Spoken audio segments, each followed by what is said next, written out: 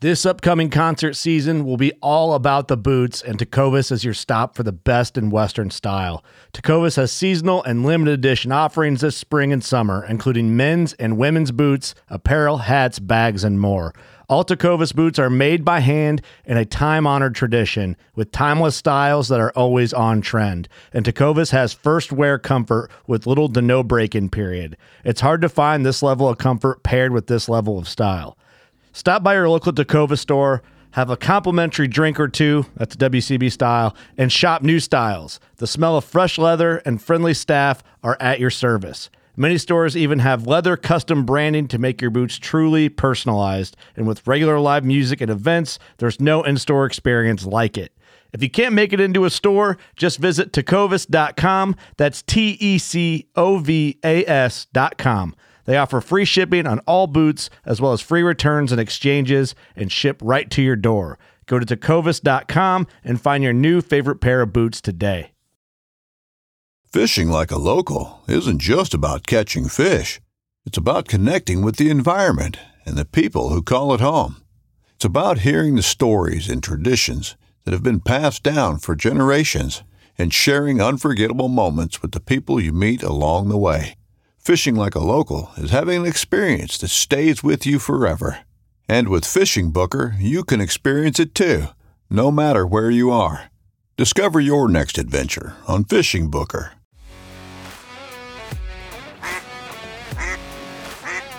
Welcome to the Part-Time Outdoors Podcast.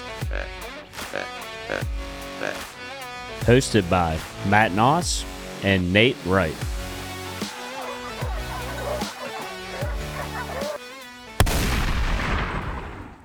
Welcome back, episode 12, Part-Time Outdoors.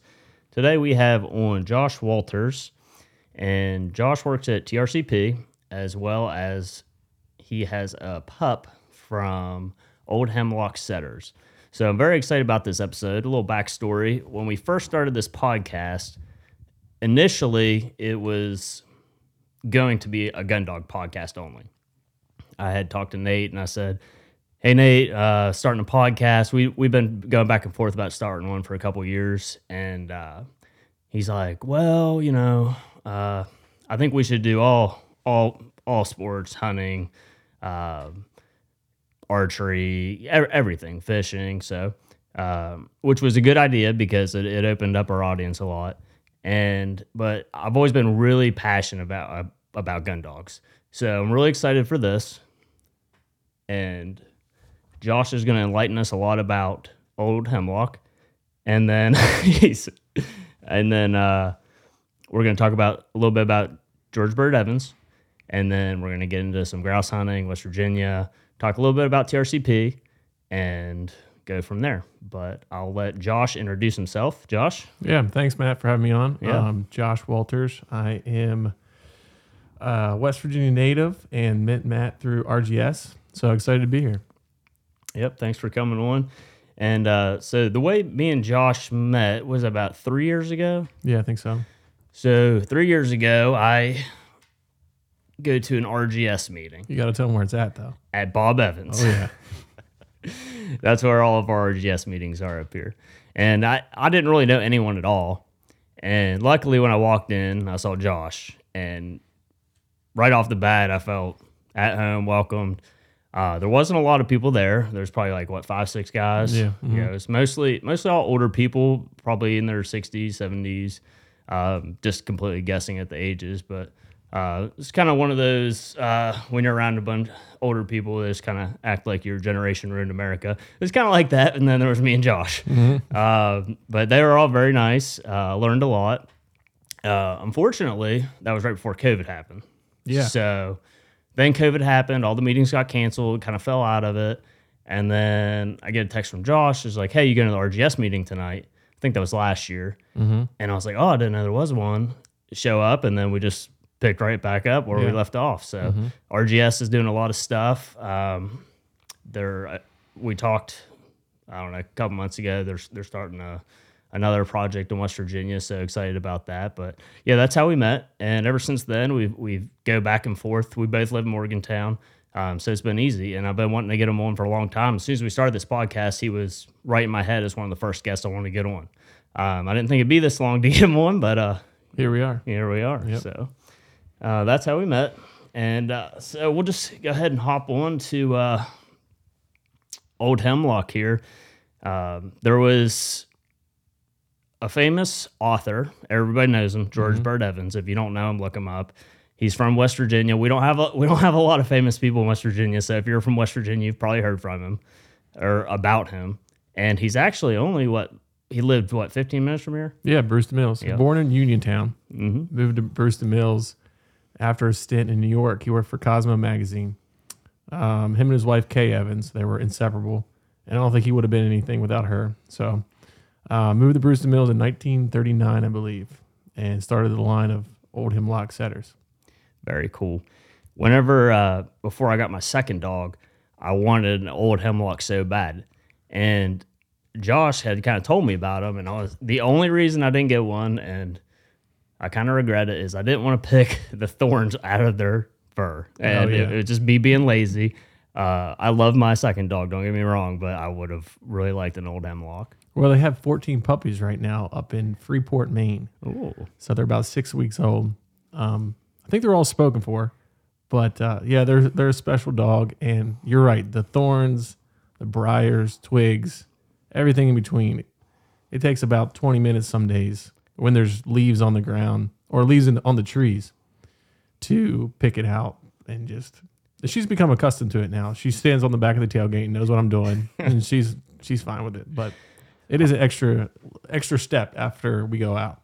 I'm sure those dogs definitely go fast. I was listening to a podcast back in 2017, and at that time, I don't know how many there are now, but I think there was only 70 or 80 total Old Hemlock setters in the world. Yeah, that was it Ronnie Baines podcast? Yeah, Honey Dog podcast. I'm not sure how many there are now. There's probably not too many more. I know they had a litter 2 years ago in Brewston, and then they had Berkeley's litter about a year ago. Yeah, just over a year ago, because she's 15 months. Oh, she's 15 months already. Yeah, already. Oh my gosh, I feel like I've had it for 10 years. It's a good looking dog, by the way. You've done really Thank well you. with her. First bird dog, right? First bird dog, and I would equate training her and learning everything to building an airplane while you're flying in it. Someone used that term once, and I'm like, man, that's what like having your first bird dog is. It's a lot of work. That is funny. You've done mostly all the training yourself, right? I hooked up with a guy up in Port Marion area, Hunting Hills, and they've been around there forever, the Sislers. And it's actually pretty cool. George would go up there and work with Roy. Roy Sisler's his name, and he's been around for years. And in one of George's books, he actually has a picture of him styling his dog, and then there's the pigeon pen, and you drive up there, and it's still there. So it's pretty cool to go up there and work with her during the summer, and know George was up there too, doing the same thing. See, I'll be honest. I really didn't know very much about Old Hemlock, George Bird Evans, any of that until probably only a couple of years ago. And I mean, I've lived in Morgantown now for 10 years, and I had no idea we had a rich bird dog history. Yeah, thanks. Well, it's funny you say that, because I went to school at WVU here in Morgantown, and I didn't find it. And I live in the east or from the Eastern Panhandle, so I would pass the Brewston Mills exit probably hundreds of times driving home from college. And I found out about Old Hemlock. You're never gonna believe this. My mom bought me a West Virginia Living magazine. Not really what you would think. Shout out, Mom. Yeah, right. And there was an article in there. Lee J and Helen Graffius are the caretakers of Old Hemlock now and the grounds there, and they have 3 dogs. And I was like, wow, West Virginia, this is really neat. So I picked up my first copy, The Upland Shooting Life by George Bird Evans, and it was kind of history from there. His writing is incredible. And I was like, man, I would love to get a bird dog one day, because they're just such beautiful looking dogs. Actually, I first wanted a Jordan short-haired pointer like yours, and then I was like back and forth. But then I finally settled on Old Hemlock setter. So yeah, it's crazy. My family, my grandma and my grandpa both grew up in Brewston Mills. We had a family farm in Brewston Mills until, I don't know, a couple years ago. And I wish my grandpa was still alive so I could ask him if he knew George Bird Evans. Oh, yeah. Because I mean, it's not a big town or big city or wherever you want to call it, but I did ask my grandma, and she had never heard of him. But I kind of heard that George Bird Evans was kind of one of those guys, kind of kept to himself. You know, wasn't out trying to make a lot of, not friends, but you know, he wanted to hunt on other people's places, that kind of thing. But he was like world famous. So it's weird because he like wasn't town famous, but he was world famous. Yeah, I think he kept to himself. He was, you know, strictly worried about hunting grouse, woodcock, his dogs, and you know, if the perfect world, that would probably be the same way. Absolutely. Yeah, my grandma was like, "No, I've never heard of him." I was like, "Are you sure?" Because like he's pretty famous. So yeah, I thought that was interesting. But as far as his books go, I think he wrote over 20 books. Yeah, I think 22. I have them there in the next room. You have all 22? It took me about 6 years to get them. No way. Yeah. There's a lot on eBay right now of most, like I think like 10 of his books or something, but it's like $2,000. I keep doing the best offer. I'm like 500, 600. I sold a book. It wasn't a George Evans book, and I think the guy who bought it from me was the person that's selling his books now. Oh, really? Yeah.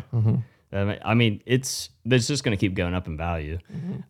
His elegance and how he wrote and his mindset of the things that he said, like people just don't talk like that anymore. No. And it wasn't that long ago. I mean, he was writing books in like, I think maybe late 60s, 70s into the 80s. Right. So it's not like it was a century ago. But I guess he probably was born a century ago. But I mean, just his elegance and the things that he said. I mean, people still quote him every day online. I love when I see something on social media about one of his quotes or a picture of him. Like I kind of feel connected. I'm like, Yeah. I never met him, but I feel like I know him. Gets me fired Yeah, up. it's pretty cool. So one thing I asked Josh to do before we came on, I said, hey, I texted him earlier today. I said, hey, pick out your favorite George Bird Evans quote for the podcast, and I'm going to do the same. Hopefully we didn't pick the same one. Oh, you picked one too? I picked one too. Oh, I didn't know Yeah. that. All right. I'll let you go first, though. So there's countless ones, but I feel like you could appreciate this one too. And this is in the Upland Shooting Life. It's an attitude towards game. And he says, if I could shoot a game bird and still not hurt it, the way I can take a trout on a fly and release it, I doubt I would kill another one. And that's I feel like true to a lot of like animals that we hunt. You know, there's always a sense of remorse, but especially with a grouse. Yep. You know, they're just so they're kind of mysterious to me. They're hard to find in West Virginia, and they're just amazing looking birds. That's so true. And I saw that quote. I almost picked it. There was another one similar to that that was talking about basically being worthy of your game and things like that. But it is so true. I mean, as soon as you pull the trigger, it's almost like you feel remorse. Just because, I mean, they're such amazing creatures. But he writes about having a contract with the bird almost like they have everything to lose, right, and all that. It's just his mindset on that. I've really, over the past couple of years, really started to feel how he was thinking.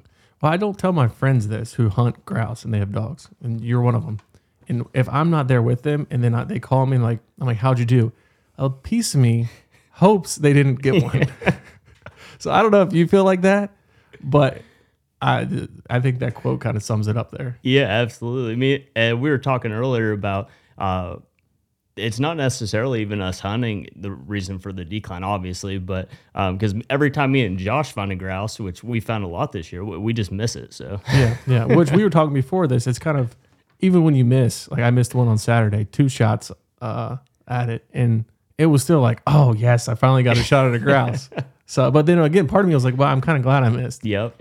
But the other part is like, well, I got to shoot it for the dog, you know? Yeah, that's reward her. Yep. That's what we love. I mean, we love going out. It's just the process that you fall in love with. Yeah. The getting up, going out, being alone in the woods, watching your dog work, watching your dog finally get one after all the hard work, the points, like that's what I think everyone's out there for. Yeah, for sure. But I will say grouse meat, not bad. No, it's the most. Someone told me this when I first started grouse hunting. He said this will be the most expensive meat you'll ever have in your entire life. And man, was he not wrong? Oh, it's so true. If you haven't had it though, it's like if you can imagine like premium chicken, it's like whatever a step above that is. Yeah, I agree. But so my quote kind of just fell on my lap, no pun intended.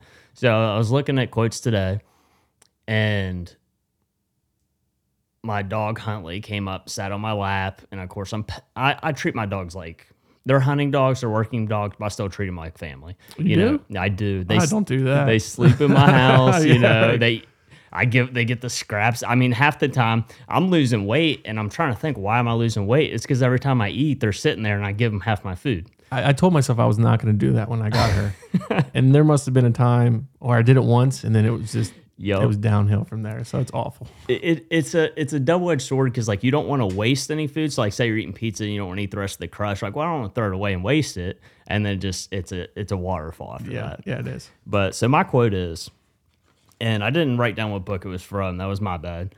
It's there's a time and you must take it to lay your hand on your dog's head as you walk past him, laying on the floor or in his settle.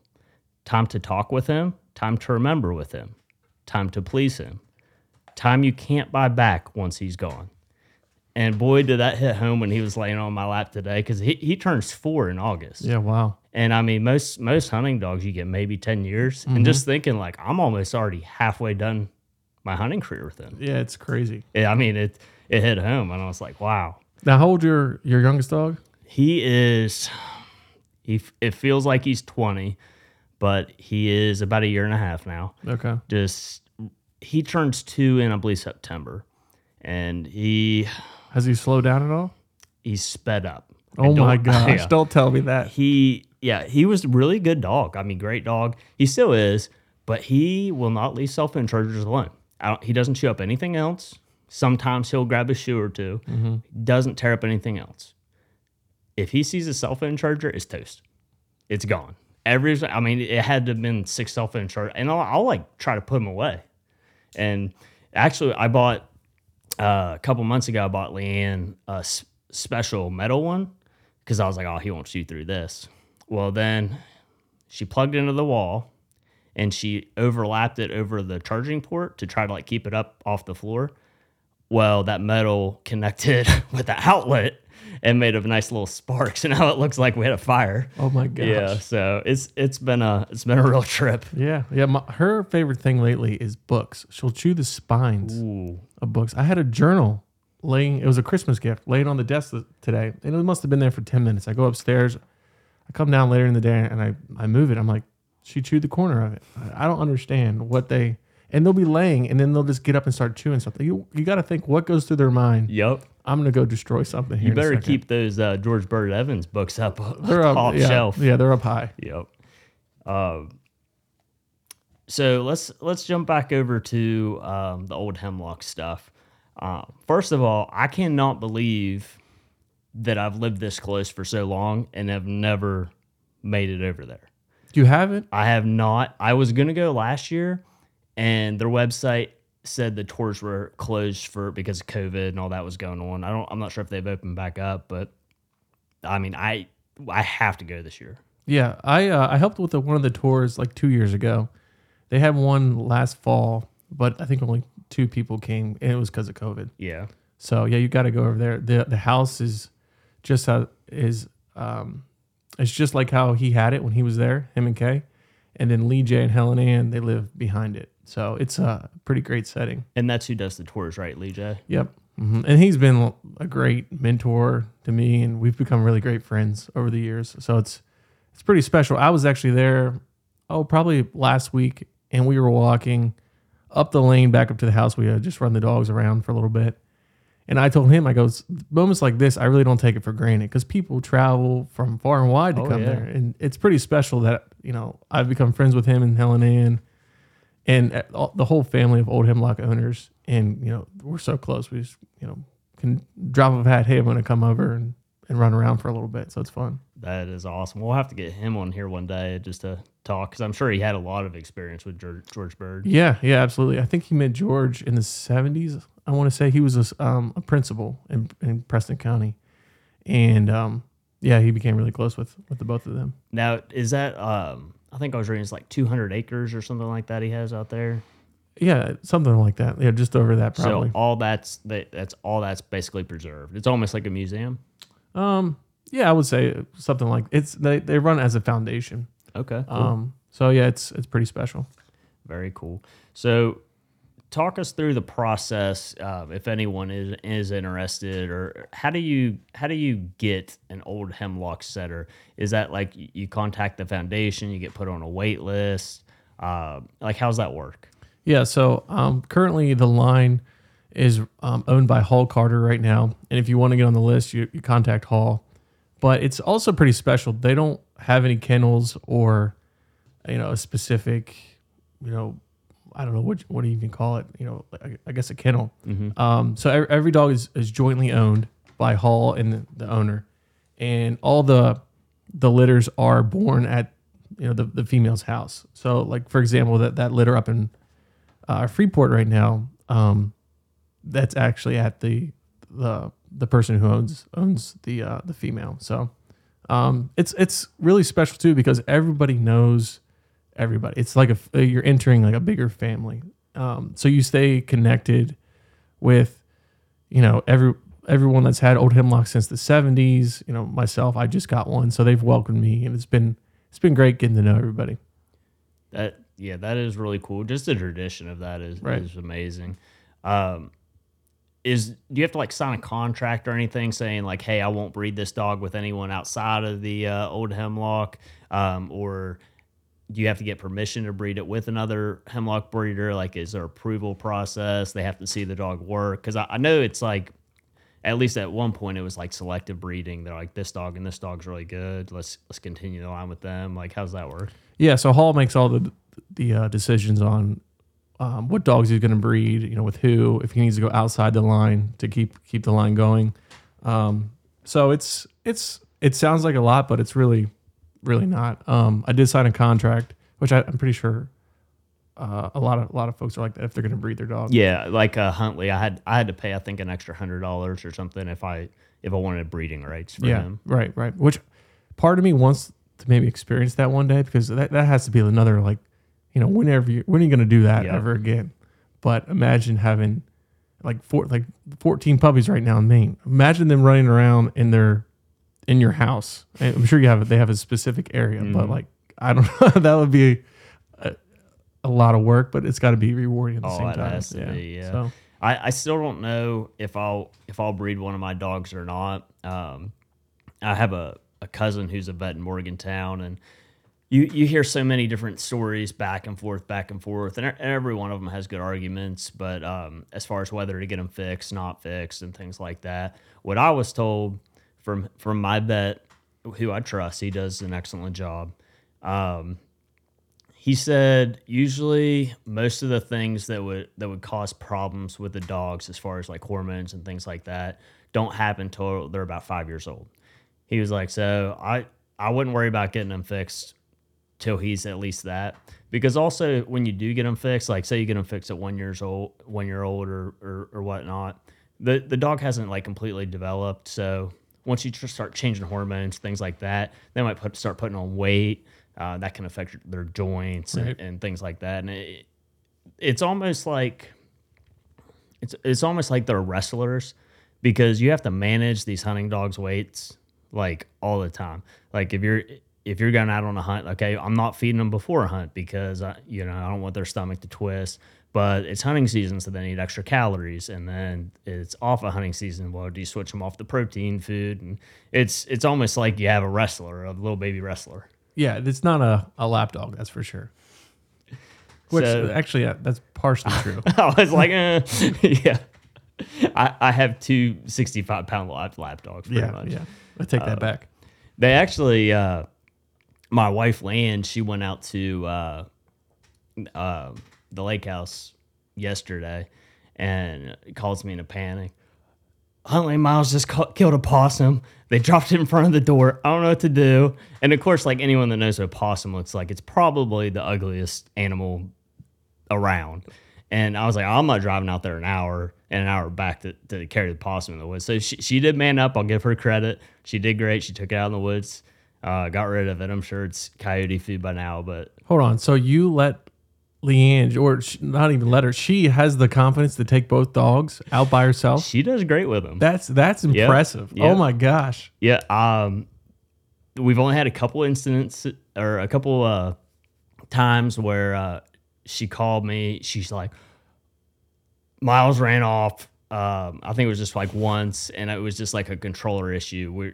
We got new controllers or something. She was hitting the wrong button or lost service or something. But yeah, she does great. Generally speaking, they stay somewhat around the house, but usually when she lets them out, we put them on the Garmin. I can't believe that. My girlfriend, Paulina, I'm going to have to teach her how to It's take Berkeley out when I'm out here. oh, it's great. That's you got to tell her. I'm impressed. Yes. I had no idea. It takes a lot of worry off of my hands. The fact that she can do that, take control of them, and like when I'm at work, I don't have to worry about it. Yeah, because when you're at work, they're inside all day. They got to get out. Oh yeah, yep. And you can tell too. Like if I work 3 or 4 days in a row or whatnot, and they don't get out, that's when self-insured start getting chewed up. Oh yeah, yeah, I'm with you. So back to Berkeley, which is his dog. That's the name. Where did the name Berkeley come from? So I grew up in Berkeley County, and I was going to get a male at first, but then I decided kind of wanted a female and a little more calm, is what people were telling me. You know, if the male smells another dog in heat, they'll travel to the next county. Ooh. So I'm like, I don't want to deal with that.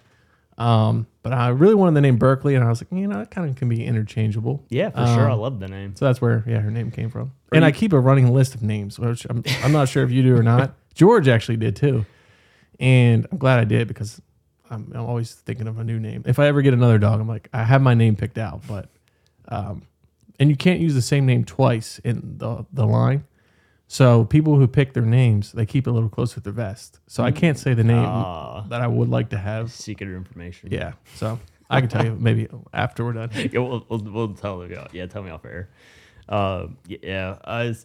Are you planning? Do you think you're going to do any like NAVDA, any testing with it? Is that something that is prevalent in the old Hemlock line, or do they just not really test? It's mostly just they hunt. Like I think they do test. I think they have to test for their hips.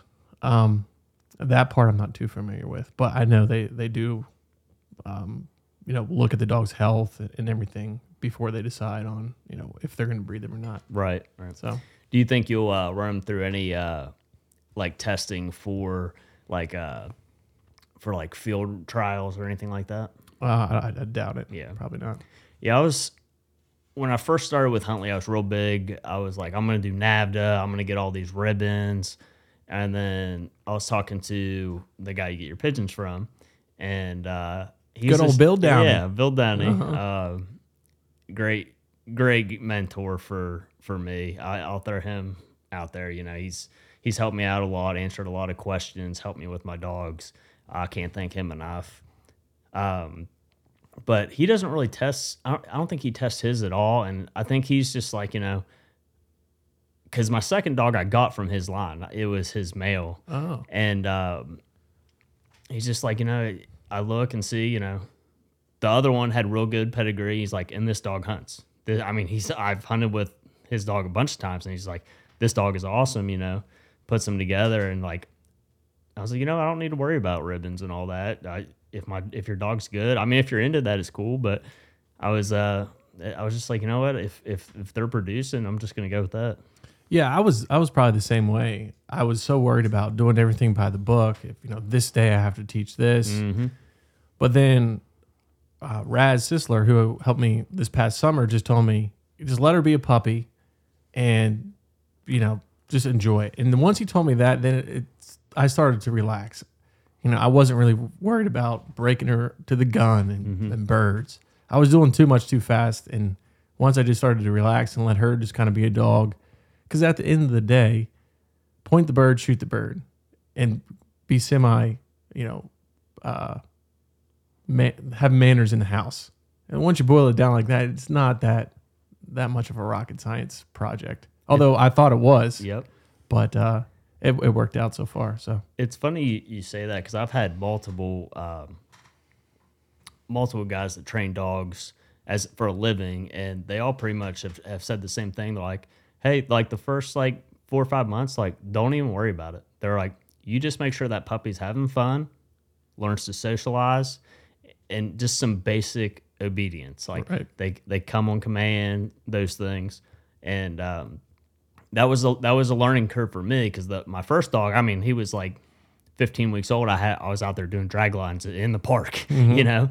And then the second one, you know, I took their advice, and he's every bit as good, and maybe will possibly be better. He's not better yet, but he's still, you know, Huntley's got a few years on him. you hear that with parents. I don't have any kids, but I've heard people say, you know, the first one, you know, they're trying to do everything, and then the next one's like, you know. That makes a lot of sense because I was the second one, and I basically turned out perfect. Yeah, so. there you go. So dogs and kids, I'm convinced dogs are harder. Oh, they But have to. I don't have any experience with kids, so it's to be determined. There's no way they can be harder. The kids can be harder. Yeah, but my argument is you could put a baby down and then, you know, go not in the other room, or you could do something else for a second. Puppies, oh no, you have to be watching them at all times. All the time. I don't know though. So when I came in to Josh's house, he has this little plastic. It can't be more than 2 feet. And I was like, what's that for? He's like, oh, that's the gate. I just put that up, and then the dog just stays there. And I was like, there's no way that little plastic gate holds your dog back. Like, he doesn't jump over it while you're gone. He's like, no, he stays there. My dogs would absolutely barrel that down. Yeah, I don't. Now that you say that, I'm kind of worried. But knock on wood, so far so good. So Do you have a camera? yeah, I actually got one of those Furbos for Christmas. Yeah, I have one of those Black too. Friday deal. Oh, Yeah, it's awesome. I was gonna say maybe he's just really smart, and whenever you leave, jumps over, does his thing, and then he sees you pull up and jumps back over. But well, the one time I left her out, and this was my fault. I didn't put up the gate. I blocked off the upstairs, and I guess she actually did barrel down. It wasn't this one here. And stupidly, I had just brought my first turkey fan back home from wherever I had it. And I don't know why, but I put it on the floor upstairs. And I was probably home for 2 hours. I go upstairs and I look down, and that thing is just shredded. And what can you say? You can't scold the dog now. It's over. yeah, And I was like, well, that was a nice fan. So now I just have the you know how the amount of fan, Yep. just a beard just hanging. So that was my fault. But so ever since then, she has her area where I block her off when I have to go somewhere. yeah. I mean, if I put any type of bird fan down and I didn't have my dogs completely locked up, I mean, they would do the same thing. Well, I had a vase full of turkey. Then I took those turkey feathers, put them in a vase, and then I had some grouse feathers.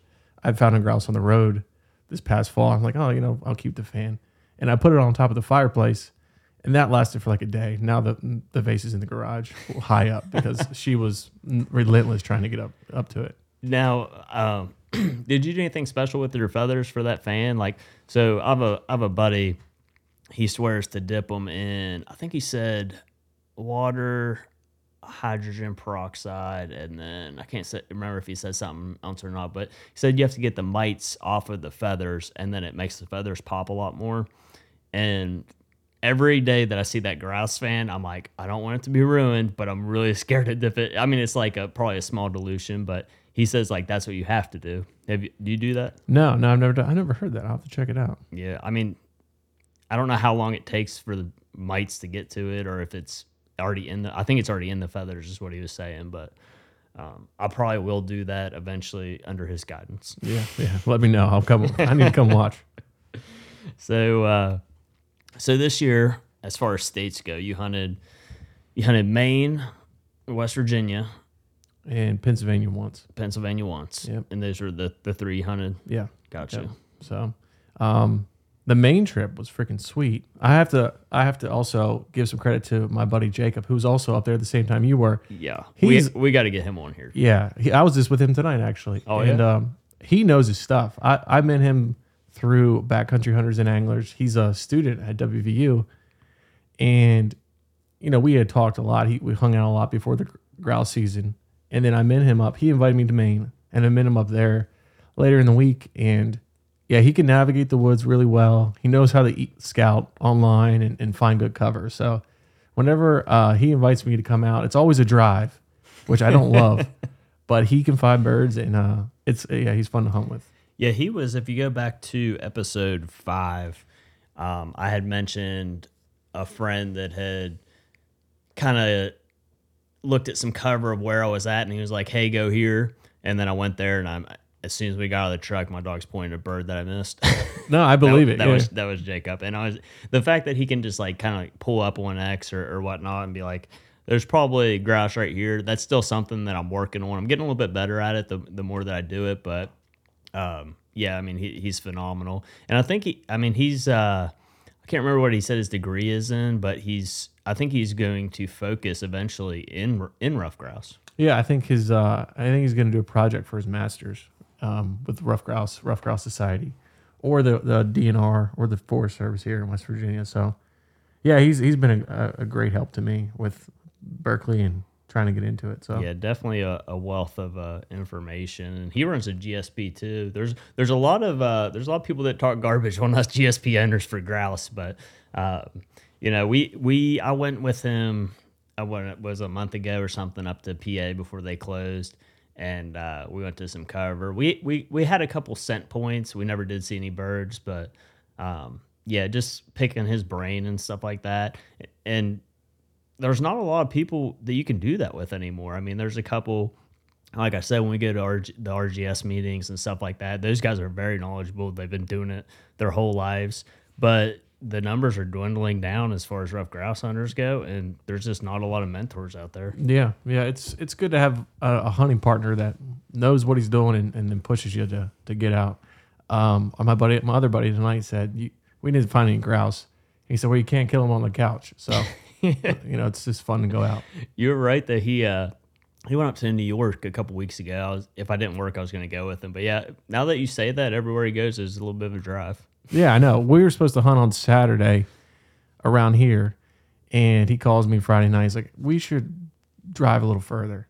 I'm like, oh my gosh. And I was struggling with it, and then we got up Saturday morning and drove 2 hours. So, but we found a couple birds, and yeah, it was worth it. So yeah, that's awesome. That was the ones that you just went, your last one out that you said. Yeah, the one I took 2 shots at and missed. So, but.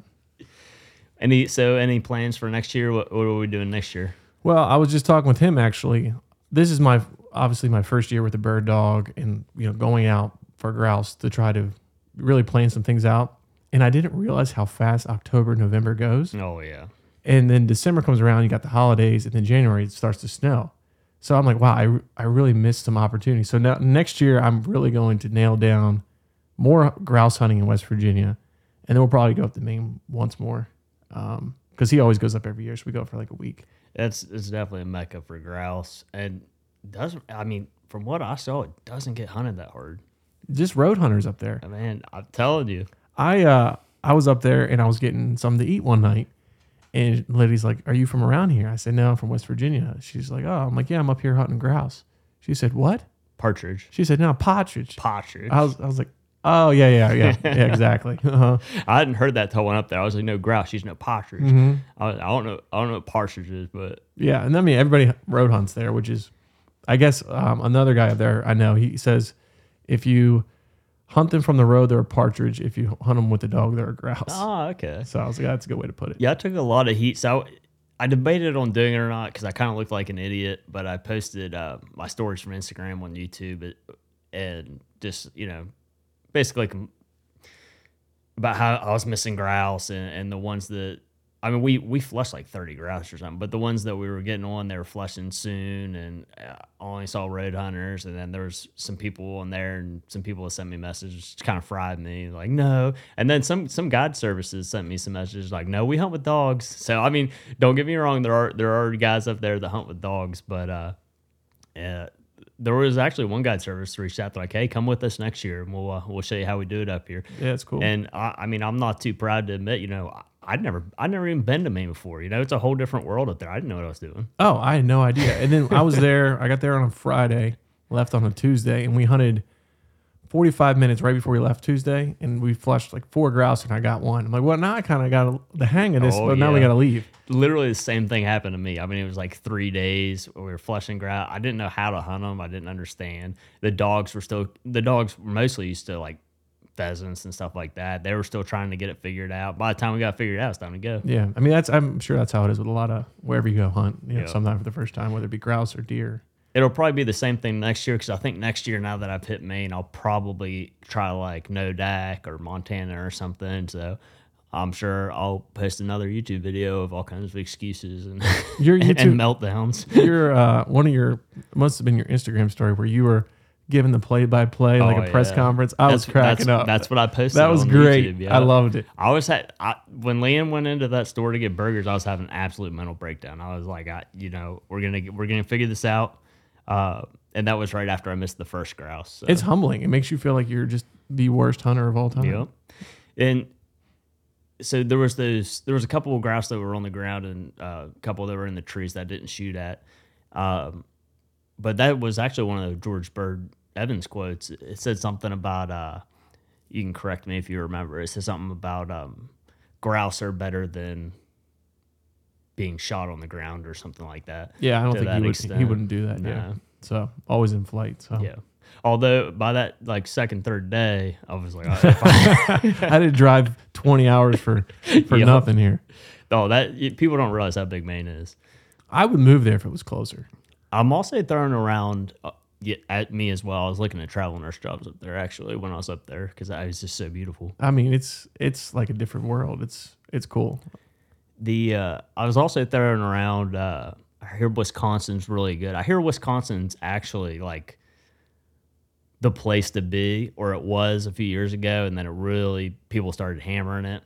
But Michigan, the UP, everyone keeps talking about it. Everybody goes there. Everyone talks about it. Yeah, I mean that's got to be on the trip list at one point. But yeah, Maine. I would go to Maine just because I've been there. But yeah, you're right. Michigan's pretty close. You can get there probably in like 8 hours to find some good cover. So I don't know, but that's what I hear. So where I was mapping it out at, I was going to go to the other side, like the western side of Michigan, because they have a lot of grouse management areas out there where I heard it's the best hunting at. And it was, from here, it was getting up there. Like, I think it was over 10. But I was going to go like all the way around. Right. So, I don't know, maybe Ron Bain will throw us some help out on that. That would be nice. So, we'll skip over to TRCP now. How long have you been working at TRCP? Yeah, so I've been at Theodore Roosevelt Conservation Partnership for about 4 or 5 months now. Came on board, and my main focus with them is individual fundraising. So working on raising dollars for our mission, which is guaranteeing all Americans a quality place to hunt and fish.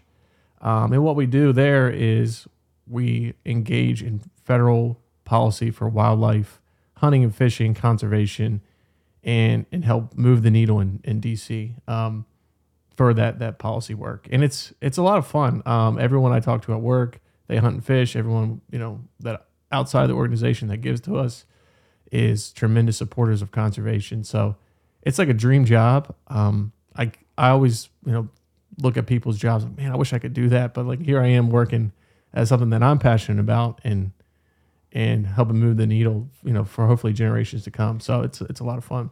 I'll tell you, there's never been a point in history probably that conservation is more important than it is right now as well. I mean, all the attacks on hunting, fishing, the economy, the way everything's going. I mean, it's a very important organization for sure. And I didn't really realize how much they did until I started researching it.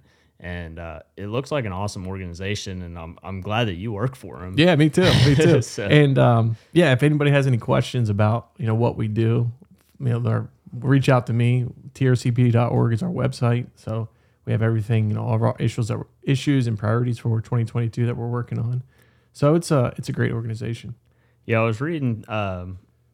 It actually put me down a rabbit hole. I started looking at George Bird Evans quotes, and then I was looking at TRCP, and then I got in the rabbit hole. I was like, oh, Theodore Roosevelt, and then I'm looking at like how much he did, and then I'm looking at Woodrow Wilson and Abe Lincoln and all of that. But I mean, he added. Let me see. I think I wrote it down here. So Theodore Roosevelt increased the national forest land from 43 to 194 million acres. He opened 150 national forests, 51 federal bird reserves, 4 national game preserves, and 5 national parks. Yeah, I mean, So, I mean, it makes sense that they would name it after him. right. Yeah, absolutely. And the one stat I love about Theodore Roosevelt is some of his books, if you ever read any, he wasn't a great shot. So that makes me feel a lot better if I ever miss a deer or something like that. I knew I related to him for a Yeah, I'm reason. like, oh, I'm glad, I think he didn't have great vision either. So imagine, trying to hunt back in those days with subpar, Oh, yeah. bifocals or glasses. Yeah, he wore bifocals. Yeah, didn't he? yeah, he Or- did. Mhm. Yeah, So I remember that. Well, I remember seeing pictures of that. So I didn't realize too that Yosemite, it was kind of like the precedent for public land. So like Abraham Lincoln kind of like preserved Yosemite in a way, and I might be off a little bit, but from what I remember reading, he kind of preserved Yosemite, and then it was it was U.S. Grant. That I believe opened the first national park, which was Yellowstone. And then Theodore Roosevelt just completely blew it up. yeah, I think he was real involved with the Grand Canyon Yep. National Park and a lot of those western parks and forest land that we have now. So Yeah, I mean, one of my favorite presidents. I don't know a whole lot about what else he did, but I know he did that, and it's just, I mean, in my life, I mean, the amount of national parks that I go to, the national forests and stuff, I mean, can't be, I mean, more gracious and thankful for that. yeah, and he started the Boone and Crockett Club too with did he? with George Grinnell. So A lot of famous Georges on this podcast. yeah, right, yeah, exactly. So that I think you answered all of the questions that I had. Unless you have anything else for us you want to talk about. So I do have an idea for a future podcast, Oh yeah, I'm always open to ideas. and this would involve your wife Leanne I don't know why you're smirking, but and my girlfriend Paulina. okay. I think it would be hilarious to get them on here and hear their perspective of living or dating someone that hunts and fishes with our type of passion. It could bring a whole nother, listening audience. I think it would probably be more of a comedy hour, but it could be a lot of fun. I got all kinds of things running through my head now. I don't even know what she would say. That's a really good idea. We'll definitely do that.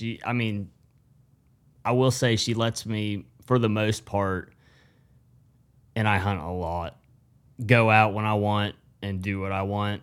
I think a little bit of that is her wanting the dogs out of the house and giving her some alone time.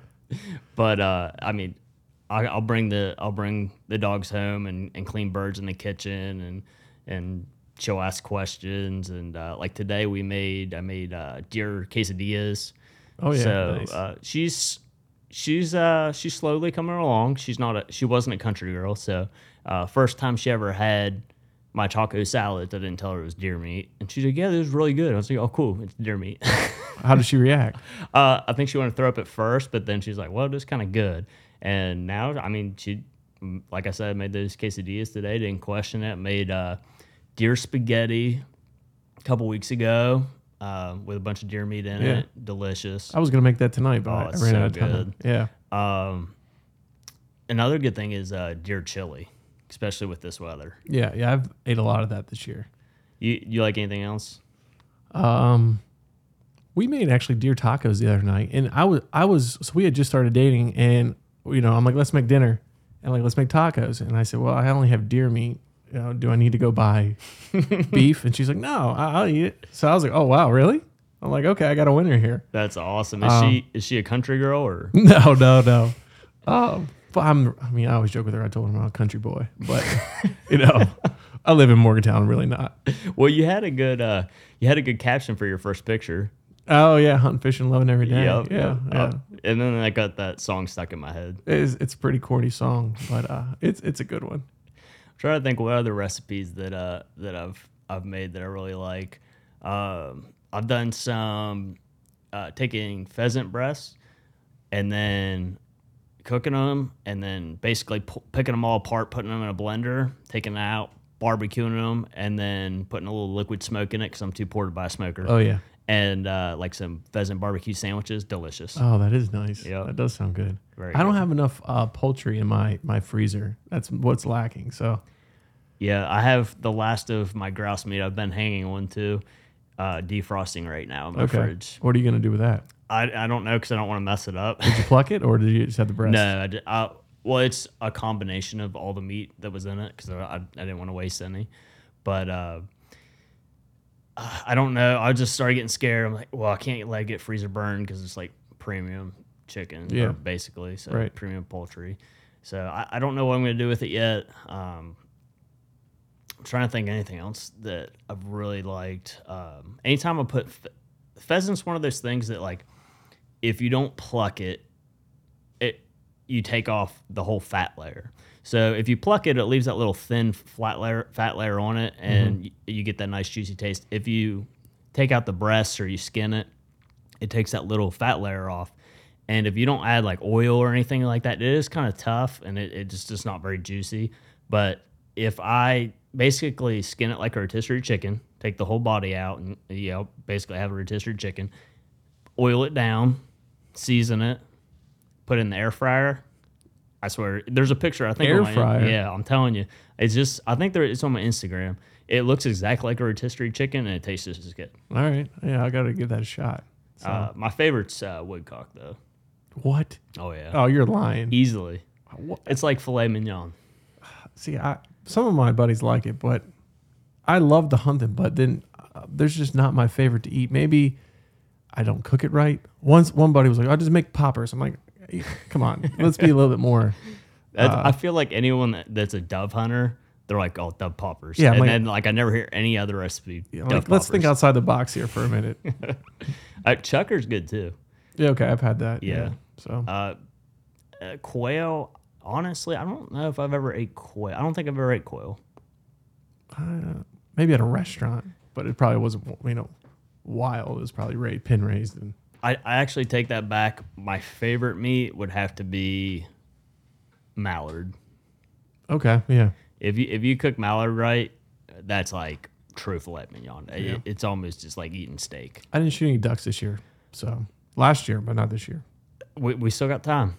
Do we? I thought the season was over in West Virginia. I thought it ended the 31st. Maybe. I hope you're right. Well, I was going to get duck hunting tomorrow. Maybe I should Better check the better regs. check that out. I for some reason, you might be right. I think you might be right. I'll check those regs. Yeah, I only shot a couple wood ducks at my brother-in-law's place. He kept telling me, he's like, I got wood ducks coming in every night. I was like, no, you don't, because you don't see wood ducks in West Virginia that much. And so we went out and then sat out there for hours. Nothing flew in. It's a little farm pond. And then I was like, all right, you ready? Let's pack it up. He started unloading a shotgun. I was like, well, just don't unload yet. Like, because, as soon as you walk into the water to get decoys, that's when they come. Right. So we start packing up and we hear splash. And then it was just like Vietnam, but with ducks instead of bombs. And they're flying everywhere. It's like boom, boom, boom, boom. So we did good on that. The other times I've been out duck hunting, just haven't really seen as many this year. I did duck hunting last year for the first time with my buddy Court, and my gosh, it's so much fun. It is a blast. See, the problem is what I've noticed is the ducks and geese and stuff, they like to fly when it's really, really cold out. Well, I don't like to sit there when it's really, really cold No. out. So when I go, it's like nice, and then they don't fly. Yeah, and you got to get up at godforsaken hours. Oh, yeah. That's the nice thing about grouse hunting. You can get up, have a nice breakfast, stroll on into the woods around like 10 o'clock. It's just, have a nice day. Duck hunting, everything else. Yep. That's why I 3 try to a.m. explain to my deer hunting friends. They're like, well, I got to get out there, 30 hour before daylight. I don't want to spook the deer or anything. And I'm like, man, I'm getting up at maybe 9:30 Yeah. to go grouse hunting or great. pheasant hunting. Yeah. Yeah. So, and I know I've been saying it. Hopefully, someone's supposed to be dropping my name to the head of DNR for West Virginia, and we'll see if I get a call or not. But there's a lot of rumors circling around about them opening up a put and take program in West Virginia for pheasants. Really? Yeah, Oh, I didn't know that. Yeah.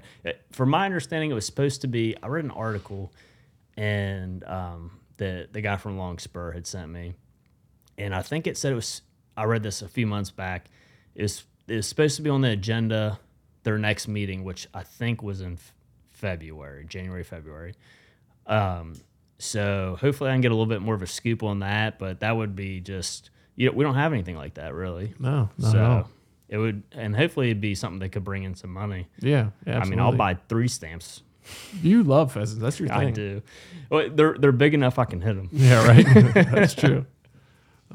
So, all right. I think that wraps it up, and appreciate you coming on and spending some time with us. And we'll have you back on, and hopefully we can get Lee J on. Maybe tell us a little bit more about George Bird Evans, and hopefully you can get me out to that homestead so I can check it out. That'd be cool. Yeah, for sure. Yeah, thanks for having me on, and keep your powder dry, right? That's all right. Thanks, man.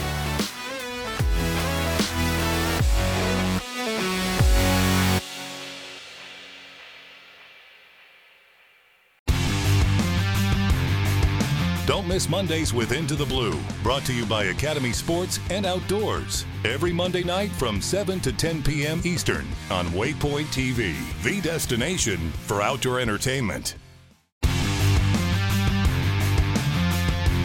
On Mondays, head offshore with Captain Scott Walker and Steve Roger for breathtaking deep-sea adventures. Coming to me. Double. He's jumping. Oh! Look at that belly. Don't miss Mondays with Into the Blue, brought to you by Academy Sports and Outdoors from 7 to 10 p.m. Eastern Tell a few fish stories along the way. on Waypoint TV, the destination for outdoor entertainment.